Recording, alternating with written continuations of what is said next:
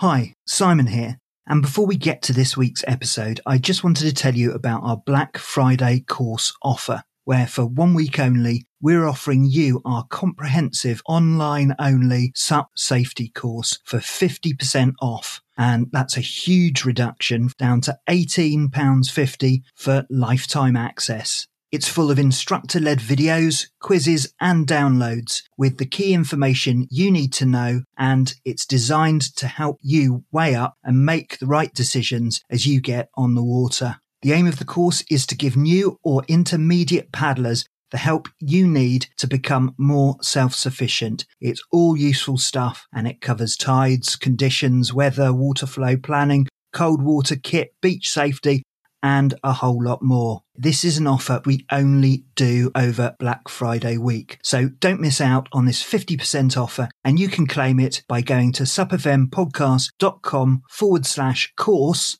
and by using the code BF50. So that's supfmpodcast.com/course using the code BF50 for 50% off. And that offer ends at midnight on Tuesday, the 30th of November, 2021. Okay, let's get on with the show.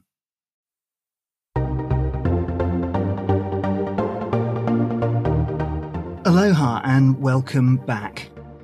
My name's Simon Hutchinson, and in the SUP FM podcast, I talk to people who will inspire and add to your experience of the sport. In every episode, I talk to individuals who have either done something incredible in SUP or who offer some learning or knowledge or perspective which can add something to your time on the water. I've talked to world champions, scientists, authors and TED speakers and other remarkable people who can help you in your stand-up paddleboard journey. This episode is brought to you in association with Starboard. Starboard has a long history in board design, and you can listen to the man himself, the creator of the brand, Sven Rasmussen, in episode 71, where he talks about how he entered the windsurfing market first with his innovative designs back in 1994. And from there, the brand became the market leader within a decade. And let me tell you, that did not happen by accident. The brand spotted the potential of stand-up paddling and have really got behind the sport. While focusing on reducing their environmental impact, they've been continuously improving and innovating their boards and their paddles for all abilities. And you can find out more about Starboard through their website, which is linked to in the show notes. You can always catch up with us on Instagram and Facebook, but if you did want to keep it old school, we've relaunched our SUP FM email newsletter, which goes out weekly with a whole lot of value-added updates on future episodes, SUP news, starter packs, and some added extras. And if you subscribe, you can also get our SUP FM guide to our favourite stand-up paddle apps for free. And you can subscribe by heading over to our website, supfmpodcast.com. Just scroll to the bottom and you can put your details in there. Today I'm delighted to be talking to Joe Piscatella, the Los Angeles-based director, executive producer and writer of the documentary film Last Known Coordinates, which is all about the legendary South African waterman, Chris Burtish, doing the impossible and crossing the Atlantic Ocean on a paddleboard, which he did in 2016. I caught Joe during launch week, and as this goes out, it's still launch week. But if you haven't caught this film already, it's highly recommended. And I don't know whether it's just because I'm closer to this, but it's a genuinely fascinating film. And you can catch it on iTunes and Vimeo, and I think it's also on Google Play in some countries too. So here's the director of the film Last Known Coordinates, Joe Piscatella. Hey Joe, welcome to SUP FM. Thank you so much for having me. I'm really excited to be here. Well, we're very excited to have you on. And obviously our conversation today is all about the new film Last Known Coordinates. And for people who haven't seen the film yet, it's only been out a couple of days, which makes me doubly grateful that you've come on during launch week. But it's about Chris Burtish, who's a man who really specialises in doing the impossible. And it's the story about how he took a stand-up paddleboard across the Atlantic back in 2016. And you were kind enough to allow me to see an advance copy. And all I can say, Joe, is congratulations on the film, because it really tells a fabulous story. And as a viewer, it also makes you feel like you've really lived through it with everyone else. You must be really pleased with it. I am very pleased with the film, and I'm very pleased that the world is finally getting to see it. I mean, this film is an incredible journey from when Chris Burtish came up with just the idea to, hey, I'm going to stand up paddleboard from Africa to North America solo by myself. That in and of itself is an insane journey. But, every film, just getting them made and putting them together and getting them out into the world is sort of its own incredible journey as well. So I'm so pleased that I'm here talking with you about it today. So how would you describe the film then? The way I always pitch it to people is it's the story of a man who is just driven. I mean, Chris Burtish is a guy who I can just best describe as, I've never met somebody with that sort of a drive. And after winning the big wave surf contest Mavericks in 2000, he had achieved his life goal. I mean, this is what he had always wanted to do. And he got back to South Africa and there was an emptiness to him. He just felt like he had lost his purpose. And one day he decided that he knew what his purpose was again. And he was going to put together this incredible endeavor of stand-up paddleboarding solo, completely unsupported, from Africa to North America. And he was going to do it to raise money for some charities that he felt very near and dear to his heart in South Africa. And once he puts his mind to it, he's going to go do this, despite the fact that family, friends, experts are all weighing in saying, hey, Chris, this could end really, really badly. Like, maybe this isn't the best idea. Yeah, I mean, it was an incredible thing. And I remember before he went off on the expedition, when it was trailered in 2015, hearing about it and thinking exactly that. This is just an unbelievable challenge. But how much did you know about him before you started the project? I knew very little. I knew he was a guy who had won Mavericks, but that was kind of it. I'm not immersed in the surf world, although I do live in Los Angeles, so I have plenty of friends who are. So I just knew him by reputation as he was a big wave surfer who had won a very prestigious big wave competition. Aside from that, I wasn't aware of his journey yet. I wasn't aware of all the things, all the records he had set and all these sort of amazing achievements he had already accomplished in his life. I sort of came into it a little cold, but that's also what grabbed me, because here you have, an elite class athlete. I mean, here you have to use a cliche, the Michael Jordan of his sport. And he suddenly decides to do something that is just so bonkers and so out of the ordinary and so fraught with, hey, it could really go wrong. I was really drawn to a character like that. I'm drawn in the films that I make to unusual. The way I always describe my genre is unlikely heroes who stand up to enormous power structures. In this case, the power structure is the Atlantic Ocean and all 4,050 miles of it. And as you've mentioned, he won Mavericks. And that story in itself, I've heard him talking about that. And that was incredible and a real testament to his resilience and also to his adaptability, because he basically got there on a shoestring. He used his last few dollars to get over to where the competition was. And on the way over there, he surfboard and his wetsuit went missing. So he managed to win the competition despite that being the case. So, having won on borrowed equipment, it was quite amazing. So I guess it was entirely typical for him to focus on something as revolutionary as this. So how did you choose the name of the film? Because it's called Last Known Coordinates. I presume that's got something to do with the fact that he was just out there on his own, completely independent. He was. It's funny. We went through several titles on this film, and it was always one of those. Title searches are always. It's a tough job because either there's another film that's been named that, or it's something that doesn't wholly represent the film. And we were in the final stages of editing. And I think there's a line in the film, and I can't remember if it's actually still there or it was in an earlier cut, but the boat is going out to meet as he's making his approach to North America. And it's there's a storm brewing and his boat is sinking and all the thing is fraught with peril. And the guy says, give me Chris's last known coordinates so we can find him. And that was kind of the moment for us where it was like, that's what it is. I mean, you really hit the nail on the head when you talk about the way he adapted to Mavericks. I mean, Chris is that guy who he can adapt to anything. And I think that's what makes him so remarkable.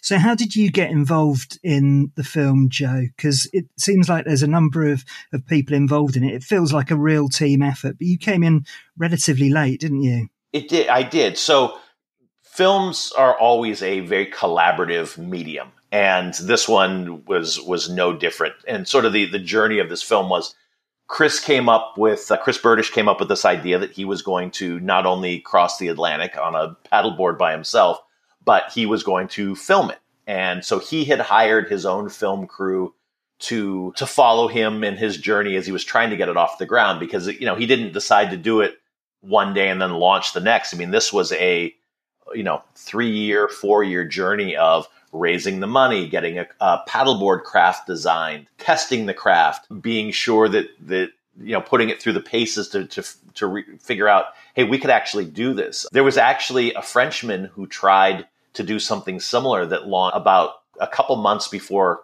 Chris Burdish was set to go. A very similar looking craft. He made it less than 24 hours before he had to be rescued by the Coast Guard.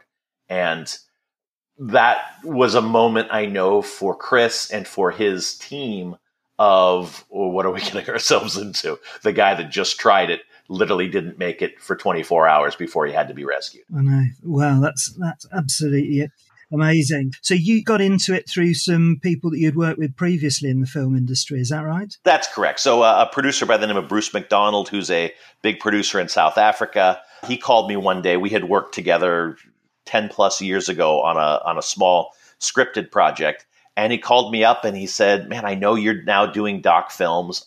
I'm involved in this documentary film of Chris Burdish, and I've got these two other filmmakers on board, the Mason brothers, Chris Mason and Luke Mason, who were both South African filmmakers. And they were trying to figure out the $1 million question for this entire movie is, we've got this amazing footage. We've got, a camera crew followed Chris before he left. There were multiple high-end GoPros all around his craft for the entire journey. There was a team that shot some beautiful footage for his finish. And there were some interviews that had been shot. And it was like, now what do we do? How do we make this into a cohesive story that's going to resonate with people? And so I was brought in, and, it was very much a partnership between myself and the Mason brothers as we really kicked the tires on the story and tried to figure out, how do you take hundreds and hundreds and hundreds of hours of footage, all, the bulk of it being on the water, and make it into something that people are going to want to watch and be inspired by. Absolutely. And the film is split into various different sections. I mean, there's a lot about his background, and clearly family and his sort of personal experience provides a real driving force for his single-minded determination. And there were some really interesting chats with members of his family. Just tell us a little bit about their general view of his trip, because they were all recorded obviously before he went and before you got involved in it. It was. So one of the things that we really wanted to focus on in this film is to try to shine a light on what drives somebody to do this. I mean, the feat in and of itself is remarkable, but there's also that looming question. Every time I tell somebody, yeah, there's this guy, he stand-up paddleboarded by himself from Africa to North America, the first question is always, did he make it? And then question number 2 is always, why? Like, what propels somebody? What compels them to say, hey, this is what I'm going to go spend my next 3, 4, 5 years on? And so to get to the heart of that story, we wanted to interview his family and his friends and get their take on it. And here's something that was very interesting. So Chris is the youngest of 3 brothers, and his dad was a larger-than-life sort of hero in South Africa. His dad was a championship water skier, and his dad, I think at one point, may have even represented South Africa in the Olympics. And his dad was somebody who was the first guy to canoe or to kayak down one of the big rivers in South Africa. I mean, he had this larger than life presence, and Chris was always the youngest of three brothers who were into big wave surfing and kind of rough and tumble sports. And Chris was always trying to keep up with his older brothers. And part of his drive comes from that. And we touch upon it in the film, but one of his friends says, growing up, Chris's dad and his older brothers, often gave him, they would tease him. You're the youngest, you're the smallest, you can't do what the other kids can do yet. And I think that just lit a spark in Chris of, hey, if they can do it, I can do it, and I'm going to take it to the next level to show them. That's really clear. Seems like he was just a powerful role model, his father, and a real idol to them. What does his brothers think about this, though? Because I guess you've had a chance to chat to them after the event. Obviously, there'd be great relief there, but what are their reflections on the trip now he's actually completed it? I think they wavered. I think when he first announced the idea, I think both of his brothers, despite being guys that arguably could maybe even do something like this themselves, I mean, they're both incredible surfers and really renowned watermen in their own right. I know their initial reactions were just, wait, you want to do what? Wait, why? And, same reaction than anybody else would have to it. And then they kind of got into it. And I know that once he completed it, they were so very, very proud. I mean, one of my favorite moments in the film is actually, and it's sort of a throwaway line, but it's Christmas dinner at the Burdish household. They have a family beach cabin in South Africa, and the whole family was there. And of course, Chris was out somewhere in the middle of the Atlantic, and he was in the middle of a horrible storm. And his brother tells the story of, we just talked to Chris on the satellite phone. Things aren't going well. We don't know if he's going to make it. It's Christmas Day. And now I've hung up the phone and we're just supposed to go on with our family dinner.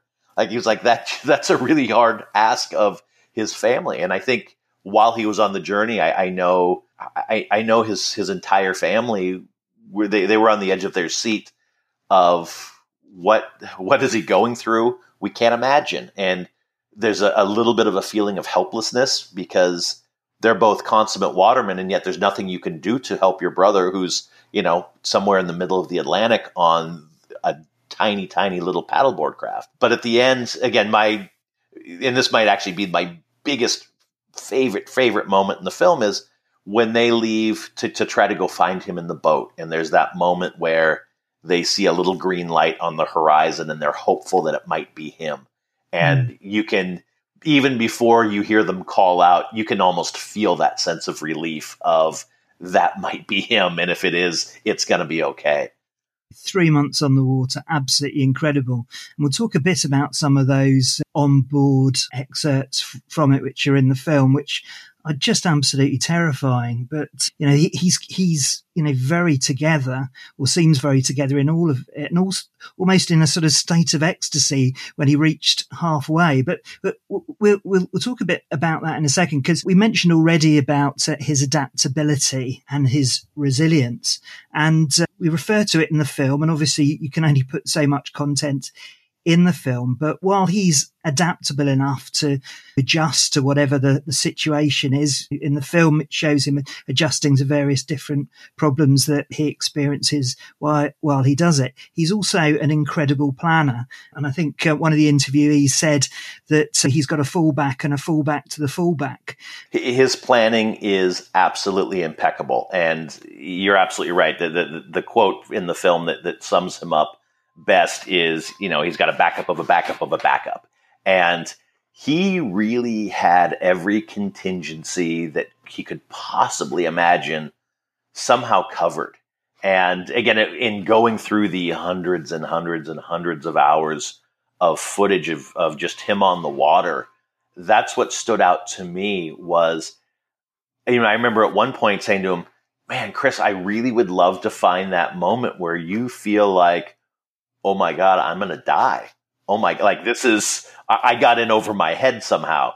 And he looked at me and he was like, I don't know if that exists. He said, I really was prepared. And I also realized that in preparing, I couldn't panic. The moment you panic is the moment that all is lost. And if all is lost, then really you could be in trouble.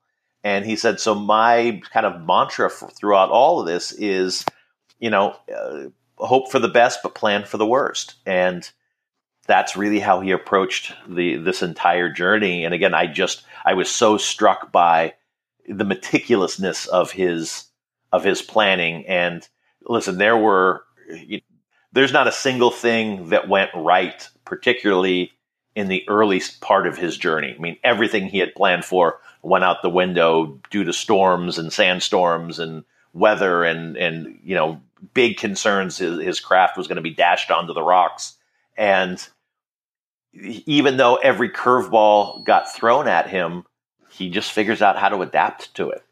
Absolutely. And I won't go through some of the set pieces there because I'll leave that for people who are watching the film. But there's a lovely little theme in there about his drinking vessels and how he had to adapt to what he actually ended up drinking out of. And I have no idea how you managed to pick that out of the footage, but it's a lovely little sort of theme that runs through.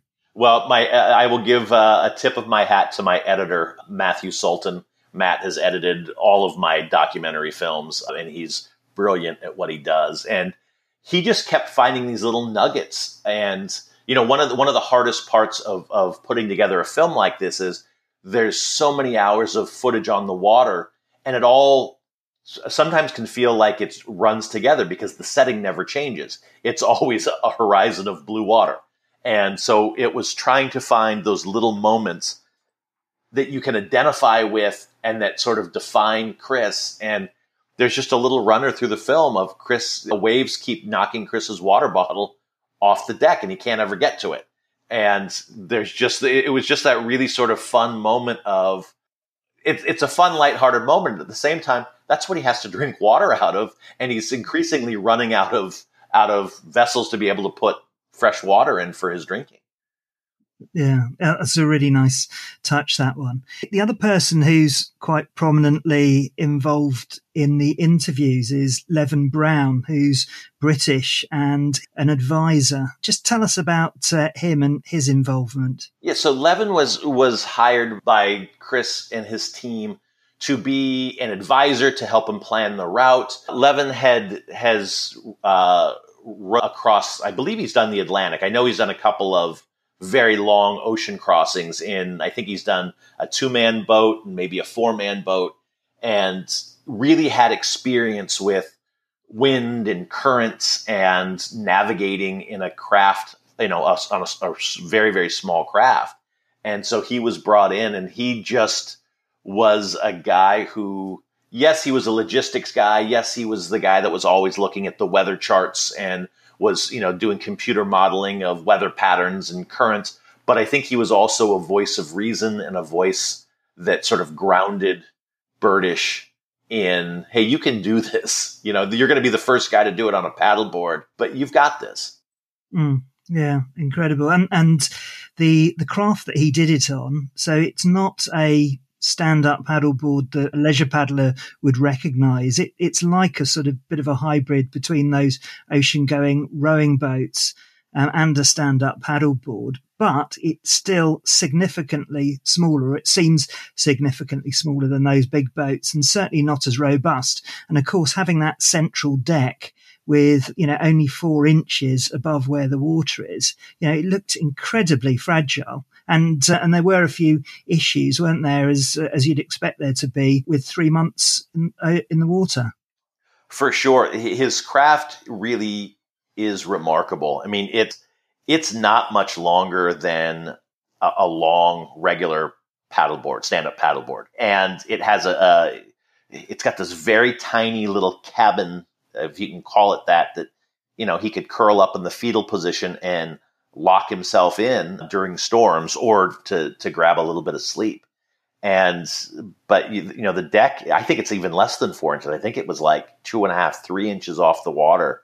And I know the width was the same as a regular stand-up paddleboard. So it was an unusual craft, and yet it was still within the realm of of being a stand-up paddle craft. And every time we're in that little cabin with him again, I'm always, I can't believe what he endured in that. I mean, I'm claustrophobic just looking at footage of it. Well, it's incredible. There's a really powerful piece and it's beautifully lit. It's lit in red. I mean, some of these moments are, obviously, whether accidentally or deliberately, are really, really strong. But he's in there in some huge, great storm going outside, and he just seems as cool as a cucumber. Did you speak to him about what was going through his mind in that scene? He's very hyper-focused anytime there's heightened danger. I mean, he just really has an ability to stay calm, stay hyper-focused, figure out the issue at hand, and then think through the solution. But I know, particularly there were some storms that went, weeks, and just the exhaustion. I mean, and the exhaustion of constantly being on high alert at all times is just draining. I mean, not only is he paddling 16, 18 hours a day some days, every moment, whether you're paddling or you're not paddling, is spent just on, that adrenaline pumping, you're ready for anything. And, when you're talking about 93 days, it just drains you emotionally. And how he managed to stay cool with that going on and staying within that tiny little cabin, that's quite incredible. There are some other bits which are not sort of quite as violent as that. There's a really lovely piece where he's filming underneath the paddleboard while he's scrubbing the barnacles off the bottom of the paddleboard. How did he set that up? Presumably he had quite an array of filming equipment on board. He did, and he managed to drop a camera in under the water. That moment where he's hanging on to the back of the boat and you just see all those fish going by, and it's a color of blue that is just, you don't see it when you are standing on the shore's edge. To me, it's the most striking image in the film. I mean, yes, what he did was amazing. Yes, the sort of climax of the film is one that, hopefully people are standing up and cheering for. But there's something just very soothing about that moment where he's under the craft and he's just kind of hanging on, and all these fish and marine life are swimming past him. That was the moment for me where I was like, I get why he's out here. I mean, he is a guy who thrives on that solitude. He's somebody who just really, it drives him, and there's something about it that feeds him. We didn't really go into it on the film, and it's something that I would encourage you, if you speak with him, to ask him about. When he returned from this journey, he had a hard time re-entering society. I mean, he had gone 93 days really without speaking to anybody but the occasional conversation on a satellite phone when he could get good enough reception with his communications team and with Levin Brown. But he really hadn't interacted with anybody. And I know, I mean, he's talked about it a lot. It was very hard for him to suddenly have demands placed on his time and have to do the press tour that came after he finished, and all of these sort of societal demands we put on somebody who's just done something incredible. That was hard for him. I bet. Yeah, it's very difficult to adjust to that. And we've had a few explorers on this show, and it's something that they've always wrestled with. Post-expedition blues, I think some have called it. So when you're focused on something and everything is pointing in that direction for a number of years, and then you finally manage to achieve it, then you not only struggle with the social contact, but also, what next? What do I do now? I've achieved my Everest. It must be very, very tough to wrestle with. I think it is. And at the same time, there's him trying to get this entire journey launched was, really fraught with, there were just a lot of issues, whether it's family and friends doubting if he could do it. There were financial issues. There were 100 different reasons why he shouldn't have gone. And I know that when he actually got ready to go, his family and friends, not only were they worried about him just being able to accomplish this, I think there was a real worry about his state of mind. Is he in the right frame of mind to go tackle this? Because it really took everything he had just to get to the launch date. I mean, I don't think we touch on it in the film. I think maybe we cover it very briefly. But, when he actually got to Mozambique to launch, he had to wait 3 weeks. There was a weather window that disappeared, and then there was a storm coming. And again, just imagine being on edge every single day of, is today the day? Nope, now it's not. Okay, is today the day? Oh, no, it's not. And it got to the point where they were getting ready to revoke his visa, and he was sleeping on his craft, trying to avoid getting kicked out of the country. And so the entire launch was just fraught with all sorts of logistical issues. And the moment that he gets out onto that water, and the moment that land sort of disappears, and there's that moment in the film where he's away from land and he sort of jumps in and swims with the turtles. And you can just see the tension melt away. I mean, this is where he wants to be. This is where he thrives. That's his happy place. And you can really see that in the film as well, because he reaches, it must be mid-Atlantic, and he's just in a total state of ecstasy. And for anyone else, that would be the time where you're feeling most isolated and most under threat. But it was totally, as you say, his happy place. He does. I think he hit a euphoric state out there. And I think it was a combination of, he was in his happy place. He, I think, was exhausted, both mentally and physically. I mean, that paddling for hours and hours on end. And again, that sort of emotional drain of just always being on heightened alert, and then being by himself. He starts to go a little loony out there, but it's out of sort of this euphoric state. And there was some fun in sort of going through that footage when we were in the edit of, okay, is he really losing his grasp, or is he just, on some sort of emotional high that most of us will never get to achieve because we're never going to be in that position to do it? And I think it's probably a little bit of a combination of both. It comes across so strongly mid-film, really powerful. So just because I'm a little bit of a film nerd, just wanted to ask you a bit about managing the film itself, because as you mentioned, you've got all of that footage that you had to wrang from before he left. And then you've got 3 months of footage there. So I presume it was GoPros that you were using. And were they running the whole time, or how was that whole process managed? They were not running at all times, but Burdish he was very diligent about getting moments. Again, it wasn't like there were 4 cameras that were fixated on him 24/7, but he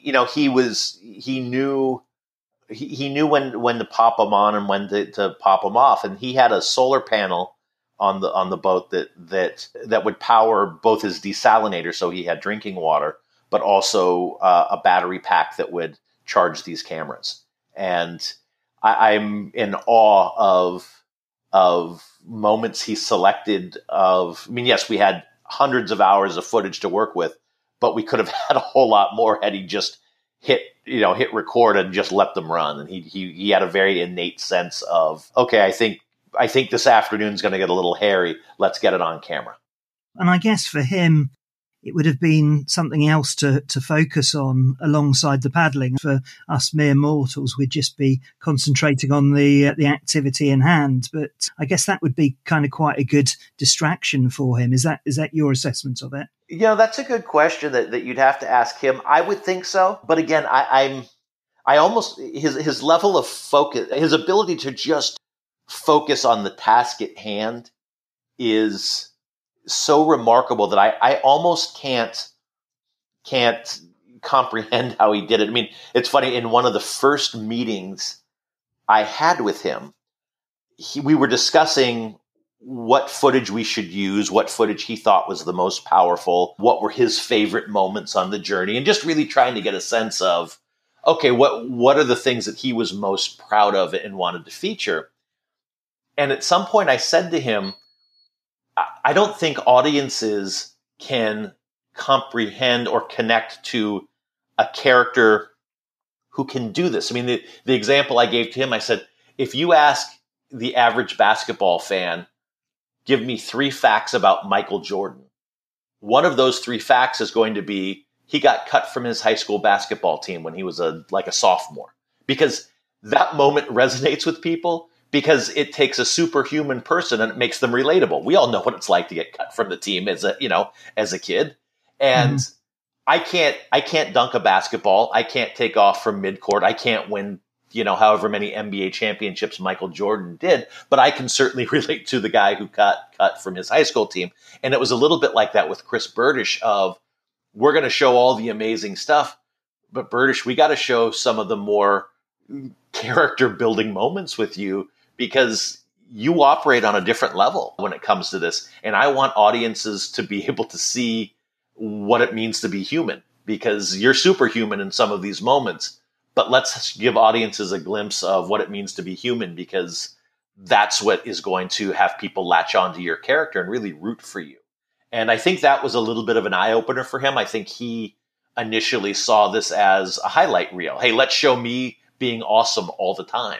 And I think myself and the Mason brothers, we really pushed him to go out of his comfort zone and, hey, let's show some vulnerability and let's show some moments where it was a challenge and difficult because that's what gets people to root for you. And that's what gets people to say, oh man, what he did is actually really extraordinary because I can identify with the vulnerability, but I can't fathom doing what he did.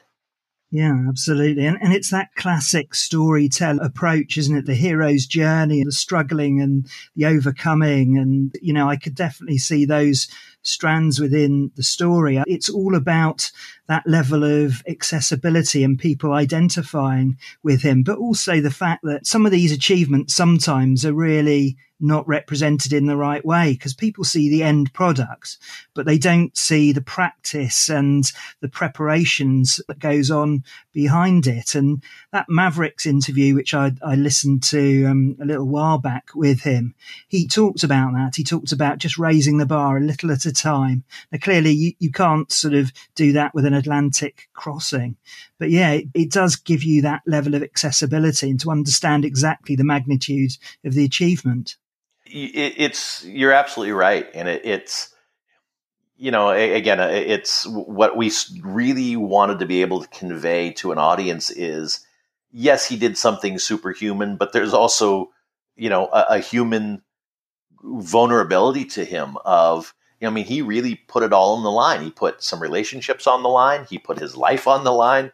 He put it all, Burdish has this sort of catchphrase that's now become a little part of my lexicon after making the film, where he says all in. And this journey for him, he always says, this is the definition of being all in on something. And that's admirable. How often in our lives do we not go all in on something because we're scared or we're afraid or we don't know what the results are going to be or we don't want to know what the results are going to be? And I don't know, there's something just inspiring about him saying, I don't care. I'm all in. Let's do this thing and let's see what happens. But he just has such an innate belief in himself and his ability that, to me, that was one of the inspiring takeaways that I took just in being a part of the team that made this film. And just to restate, it's a fantastically powerful film, and I just really enjoyed it and was so inspired by it. Joe, we talked about the footage and the editing. So if you were to put together a director's cut, what things stayed on the cutting room floor which you would have really liked to have included in the documentary? Oh, there were so many moments that we tried in other cuts and earlier cuts that either they just didn't work, or there wasn't quite enough footage to tell the story, or there wasn't any footage to tell the story, but we know it happened. There's a moment that we didn't include in the film where Chris the craft has something called a para-anchor, which is essentially a parachute that goes down into the water that prevents him from drifting backwards. The worst thing that can happen to him is he tries to get 3-4 hours sleep, and then you wake up and you realize you've drifted 30 miles back from where you just paddled. So he had this para-anchor, and early in the trip, the big mission was you got to get away from land, because if you don't get away from land soon enough, you're going to get washed back in, and where he was leaving from, he could be dashed against the rocks and either at best, the expedition is scrapped, and at worst, he dies. And at one point, he becomes convinced that there's an octopus that has grabbed onto his para anchor and is dragging him. And he doesn't know how to get it to stop. And there was no real, obviously we didn't have a camera down where the para anchor was, so you couldn't confirm it, but it was something that went on for quite some time. And Chris is convinced that's what it was. And we toyed with, can we do an animated sequence? How do we tell this just amazing moment? And ultimately it just didn't fit, but it's a moment that, man, I would have loved to have figured out how to include it in the story, because it's to hear, if you have Chris on, have him tell that tale. It's remarkable. I will do. Yeah. Here be monsters. It's the old seafarer's tale, isn't it? These creatures. Well, sort of felt that way. They're like, Chris, do you really think that's an octopus? And Chris is like, I think it is a giant octopus. Or he might have called it a giant squid. Again, it was the old mariner's tale of, he's convinced there's something and everybody else says, I don't even think that really exists. How's this affected you? Obviously you've been doing this for this project for 5 years. Has this inspired you in any way in your everyday life? For example, have you got out on a paddleboard at any time? I have. So this film has inspired me really in two ways. And the first is, I had never paddleboarded before I took this film on. And not because I had been avoiding it, I just really hadn't had an opportunity. Shortly after taking this on, I had the opportunity to paddleboard, and I loved it. I'm still a novice. I'm still, getting my sea legs on it, but I really enjoy it. I get out there and I do it. And it's something, again, I will credit Birdish with inspiring me to go try. And to be honest with you, the rest of the filmmaking team are all avid surfers and paddleboarders. So they all I was the lone guy who wasn't the avid waterman that they all are. So I'm happy they inspired me to do that. But the other real inspiration for me was, Birdish has this phrase in the film, and it's something that he really believes in. And it's one stroke at a time, one paddle at a time. And over the course of making this film, my wife was going through cancer treatment, and she's doing great now. But it was a hard couple of years. It was a lot of sitting in hospital waiting rooms and a lot of doctors' offices, and it was chemo rooms and radiation therapy and all the things that go with cancer treatment. And here we are trying to put this film together. And man, every time I hit that moment of, God, I don't know how I'm going to get up tomorrow and do this all again. It's hard when you have a loved one going through something like this. And I've got kids, and I'm still trying to be a dad and still trying to make a film, and all the demands that are made upon me.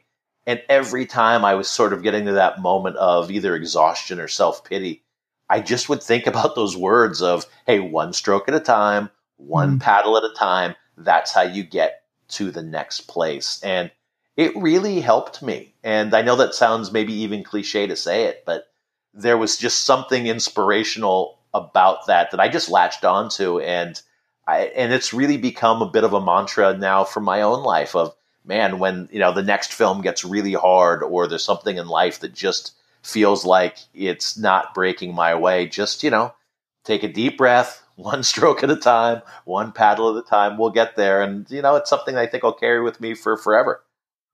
Live with.